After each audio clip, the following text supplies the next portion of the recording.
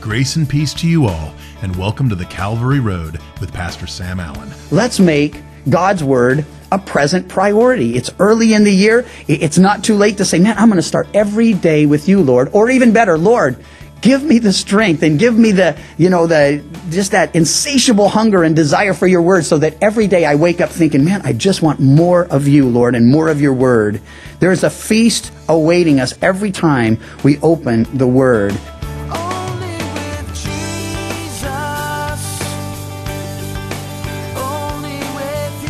Matthew 22. Pastor Sam is looking at this chapter in his message, Tried and Tested.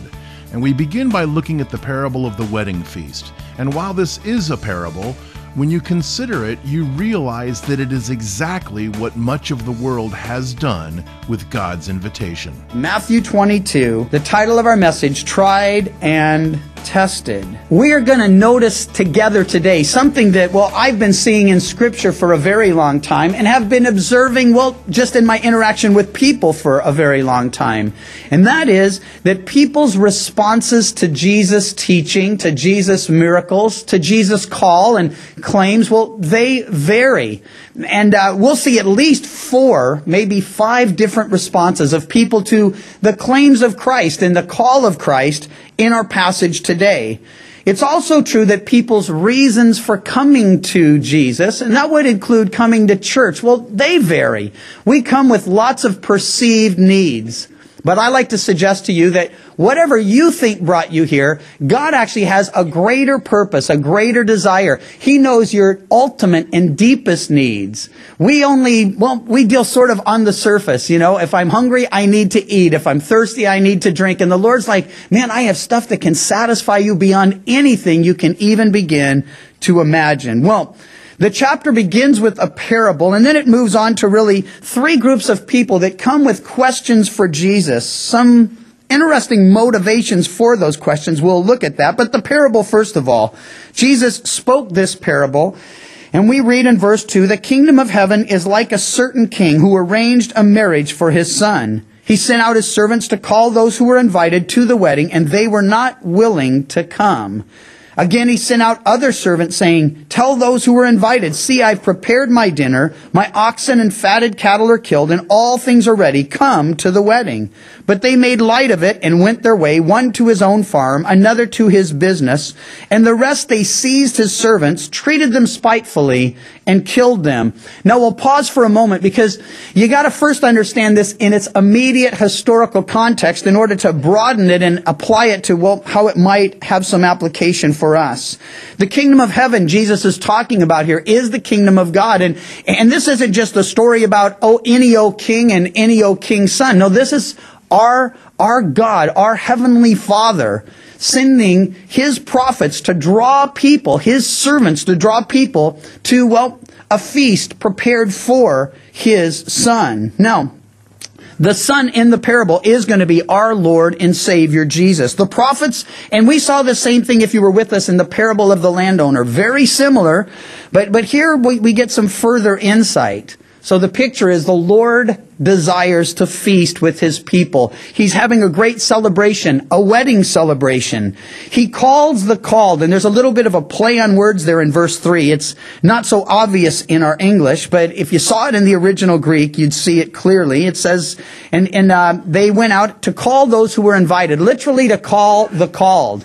The picture being, and it's something we understand because we do the same thing. First, an invitation would go out, and at that point, people would say, yeah, you can count on me, I'll be there. Then when everything was ready, they would send out yet another invitation saying, hey, the feast is ready, the wedding's about to start, come and celebrate with us. We do this when we send out wedding invitations. We give RSVP saying we intend to be there and such. And so really, we're familiar even in our culture. But we don't realize that in that culture, it was a great insult to not show. In our culture, we say maybe or we might, but in that culture, to not show for something like this, serious business. You see the graciousness of God in verse 4, having really been rebuffed by those who no doubt first suggested they were interested and would be there. It says at this point they were not willing to come. He sent out other servants saying, tell those who were invited, I've prepared. Hey, the dinner's ready. All things are ready. Come to the wedding. Now this becomes a picture historically for us because we're looking back, but for them it was happening at the time. God had sent the Old Testament prophets saying, prepare for the coming of the Lord. He then sent the apostles and the prophets of the New Testament to go out and preach the very same thing. The difference being Christ had come, Messiah had laid down his life, our Lord and Savior Jesus had died for our sins and for theirs. And so yet another wedding is planned, another wedding is in the works. And so what are the responses? Note in verse 5, but they made light of it and went their ways, one to his own farm, another to his business. Now, this is just a picture of indifference. They either made light of the invitation or they busied themselves in their occupations. But either way, they were indifferent to the call of the Lord to come and feast with them. Now, there's a practical application immediately for us, because every single day of our lives, the Lord is calling us, come and feast with me, come and celebrate with me. And we do it as we get into His Word. We touched on it last time. Baby Christians, the pure milk of the Word. Mature Christians, the meat of the Word. Every single Christian, the bread of the Word. Give us this day our daily bread. And just like you, every morning I'm confronted with, a series of choices. And I've noticed, and I don't really understand why, I can only tell you that it's true. I wake up, my Bible is right there on the bedstand, right next to my bed. There's a light there. I'm comfortable. I'm in my jammies. Be easy to just open the Bible and say, Lord, I just want to fellowship with you. I want to feast on your word. I want to start this day right with you. But for some reason, the newspaper outside is calling to me. And I know some of you can relate. And it's like, man, it is not convenient to get it. I got to dress. I got to get on shoes. Sometimes you got to deal with the weather, the rain. But for some reason, I'm out there and I get the paper and I'm like, it's the same news day after day after day. But man, God's Word, it's alive and powerful and makes a difference and it changes and transforms me. And so if you, like me, don't automatically wake up and say, all right, let's go, God, let's do it, then I would suggest maybe the Lord would be speaking to us today and saying, let's make God's Word a present priority. It's early in the year. It's not too late to say, man, I'm going to start every day with you, Lord. Or even better, Lord, give me the strength and give me just that insatiable hunger and desire for your word so that every day I wake up thinking, man, I just want more of you, Lord, and more of your word. There is a feast awaiting us every time we open the Word. Well, they made light, some, and some of us are a bit indifferent to the Word of God. Lots of people in our culture certainly indifferent. But not everyone's simply indifferent. Some absolutely hostile. The rest we read in verse 6. The rest seized his servants, treated them spitefully, and killed them. Now, this is a historical picture for us. It's something that had been happening throughout their history. God had spoken to them through Moses and given them the law. And then when they rebelled against him or were indifferent to him, he sent the prophets. Some simply shined on the prophets. Others were aggressively hostile toward the prophets. And I've noticed in our day, there are some people simply indifferent to the call and claims of Christ. There are other people aggressively hostile toward it. And I never get over the fact that people who consider themselves atheists, which means they don't believe there is a God at all, are so angry and frustrated toward the God they don't believe in. Have you noticed that? I'm not saying all atheists are like that, but I've been in those things where an atheist is debating a Christian, and I got to admit, a lot of times the Christians don't do as good as I wish they would in defending the faith in their positions. But it seems like the atheist is so angry and frustrated with the whole idea of God. Why? If he doesn't exist, let it go. Let us be deluded and enjoy our life of delusion. But the thing is, we know we're not deluded. We have good reason to believe the Bible, to believe in the Lord. We have the prophetic word made more sure. We have hundreds of prophecies fulfilled in the person of our Lord and His first coming, and lots more to come. But these are two of the many ways people respond: indifference or hostility. Now, the Lord's response in this passage to the hostility, well, it's not exactly the same as to the indifference. When someone is indifferent toward the Lord, He continues to pursue them. When someone is hostile toward the Lord, He'll do one of two things. He'll either turn them, as He did with Saul, I mean, he converted him on the Damascus road, and that does happen. Or he'll simply destroy them. And that's what we read here. When the king heard about it, he was furious. He sent out his armies, destroyed those murderers, burned up their city. Then he said to his servants, the wedding is ready, but those who were invited were not worthy. Therefore, go into the highways, and as many as you find, invite to the wedding. This, by the way, is how we got here. The Lord will have his house filled. He'll have his feast celebrated. He'll have the wedding well attended.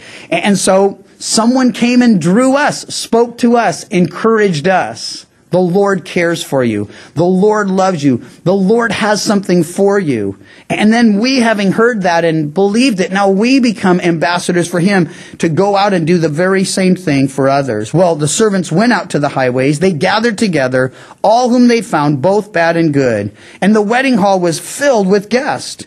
But when the king came in to see the guest, he saw a man there who did not have on a wedding garment. So he said to him, friend, how did you come in here without a wedding garment? And he was speechless. Then the king said to the servants, bind him hand and foot, take him away, cast him into outer darkness. There will be weeping and gnashing of teeth, for many are called, but few are chosen. Now, lest you think this is harsh, you've got to understand the historical context once again of it. In a situation where someone like a king was holding a great feast, well, even the commoners would have a week-long feast. How'd you like to celebrate for a week when your kids get married? We got a son about to get married, and I like that idea. Well, unless I got to pay for it all, of course. But the idea of a week-long feast with all your family and all your friends, not just a day to celebrate, but a week of celebration. Well, that's what they would do. Hey, and when a king's son got married, it went on, sometimes for weeks. So the wedding garments were always provided by the host. You got to know that for this to make sense to you. This guy came in. Everything he needed to fit in was provided for him. He'd been invited, he'd been drawn in, and the garments he needed to be accepted were provided. But instead, he came in his own garb, in his own gear. Now, there's a spiritual picture here for us, because the Bible tells us that apart from the righteousness is the theological word, but we can just use the word rightness that we found in Christ. We can't stand before God, you see. We can't feast at his table. In the very same way that Adam and Eve, before they sinned against God, they were naked, and you know the story, but they were unashamed. Why? There was nothing perverse in them. There was nothing sinful in them. And so there they were in perfect innocence. They weren't stupid. It's not that they didn't know they were naked. They just didn't care that they were naked. Now, after they fell, after they sinned, immediately they sought to cover themselves up. You see, sin does that. Immediately we try to cover up, and the next thing they do is they hide from God. Now, years ago, when we first moved to Durham, we had this huge fig bush, and ever since I had that encounter, I had to take it out because we were going to actually move the porch and do some remodeling there. And so I told Pam, I could take that thing out. And man, I will tell you, fig leaves are the most itchy thing on the planet. It's important to know that as you read through that story, because in their attempts to cover their sin and their nakedness, they sewed together what? Fig leaves. Man, I'm sure God came and said, whew, that's bad, That's got us smart, He had to feel sorry for him. And so what happens? The very first sacrifice recorded in Scripture at that point, are we sure it was a sacrifice? Oh, you can be sure. Because he gave them the skins of an animal to cover themselves. You see, if he just fleeced a sheep, he could have provided. But that sheep that provided their covering, it had to die. And throughout the Scripture, from the beginning, the Lamb of God, the Lamb of God, the Lamb of God, all the way till we get to our Lord and Savior, the Lamb of God who takes away the sin of the world. Now here's the picture. They were uncovered and unfit for fellowship with God. They couldn't walk with God as they had in the past, and they tried to cover themselves, and their coverings were unacceptable. So God provided a covering. He provided that which would not only cover, but make them acceptable. There was the sacrifice, so there was the shed blood. And then there was the covering, so they were clothed now, and that provided by the Lord. That's exactly what the Lord has done for each and every one of you. He has clothed you, if in fact you're in Christ Jesus, with His rightness, with His righteousness. And here's the good news, folks. We are invited to yet another wedding, another feast, where we will be both the bride and the guest of honor. Revelation 19 talks about it. It's going to happen. But in any case, back to our story. This guy, because he would not avail himself of that provided for him, and that's what you have to see, he was cast out and rejected. Now, all of this is being spoken in the presence of the religious leaders of Jesus' day. And not only were there different responses, as I shared, different reasons for coming to Him. We find the Pharisees, first of all, went and plotted how they might entangle Him in His talk. Their motivation for coming to the Lord wasn't to learn from the Lord, wasn't to honor the Lord. No, it was simply to ensnare and trap the Lord. And they sent to Him their disciples with the Herodians saying, well, before we even hear what they said, note, Herodians and Pharisees. Pharisees, very conservative, very religious, very spiritual, at least outwardly, as spiritual as you could get. Herodians, man, they were the far extreme, you see. They were all about politics. They were all political. They were into Herod, and Herod was, well, into Caesar, and they were really playing ball with the Roman government. And under any other circumstances, well, Herodians, they would just be the worst possible enemies of the Pharisees. Pharisees, spiritual, religious, into the Word. Herodians could care less. And yet these guys get together. Why? They all felt threatened by Jesus. And so they come to Him saying, and note there's some flattery here, and we know because their motivations are wrong, it's vain flattery. Watch out for flattery, I would encourage you. Teacher, we know you are true, and teach the way of God in truth. By the way, absolutely true on both counts. Actually, 3 counts. He was a teacher and the greatest teacher ever. And that He Himself was true and He taught the way of God in truth. When they say you don't care about anyone or regard the person of men, they're not saying something negative about him. They're saying, we know you're going to tell the truth because you're not motivated politically like so many. You're not worried about yourself like so many. You're not like us, in essence, they were saying. You're different. But remember, they're flattering Him because they're laying a trap. But they're not really saying you don't have concern for people. They're just saying you're not overly concerned with how people are going to respond when you share the truth. And so, all of those things true about our Lord. Tell us, they go on to say, what do you think? Is it lawful to pay taxes to Caesar or not? Now, this is why these two groups were together. The Pharisees hated the fact that they had to pay taxes to Caesar. It wasn't that they resented taxes.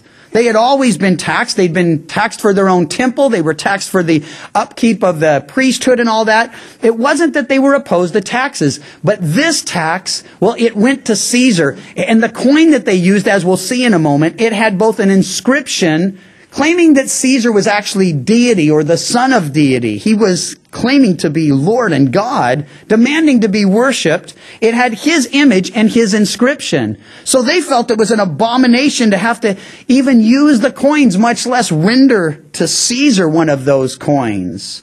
The Herodians, on the other hand, they could care less.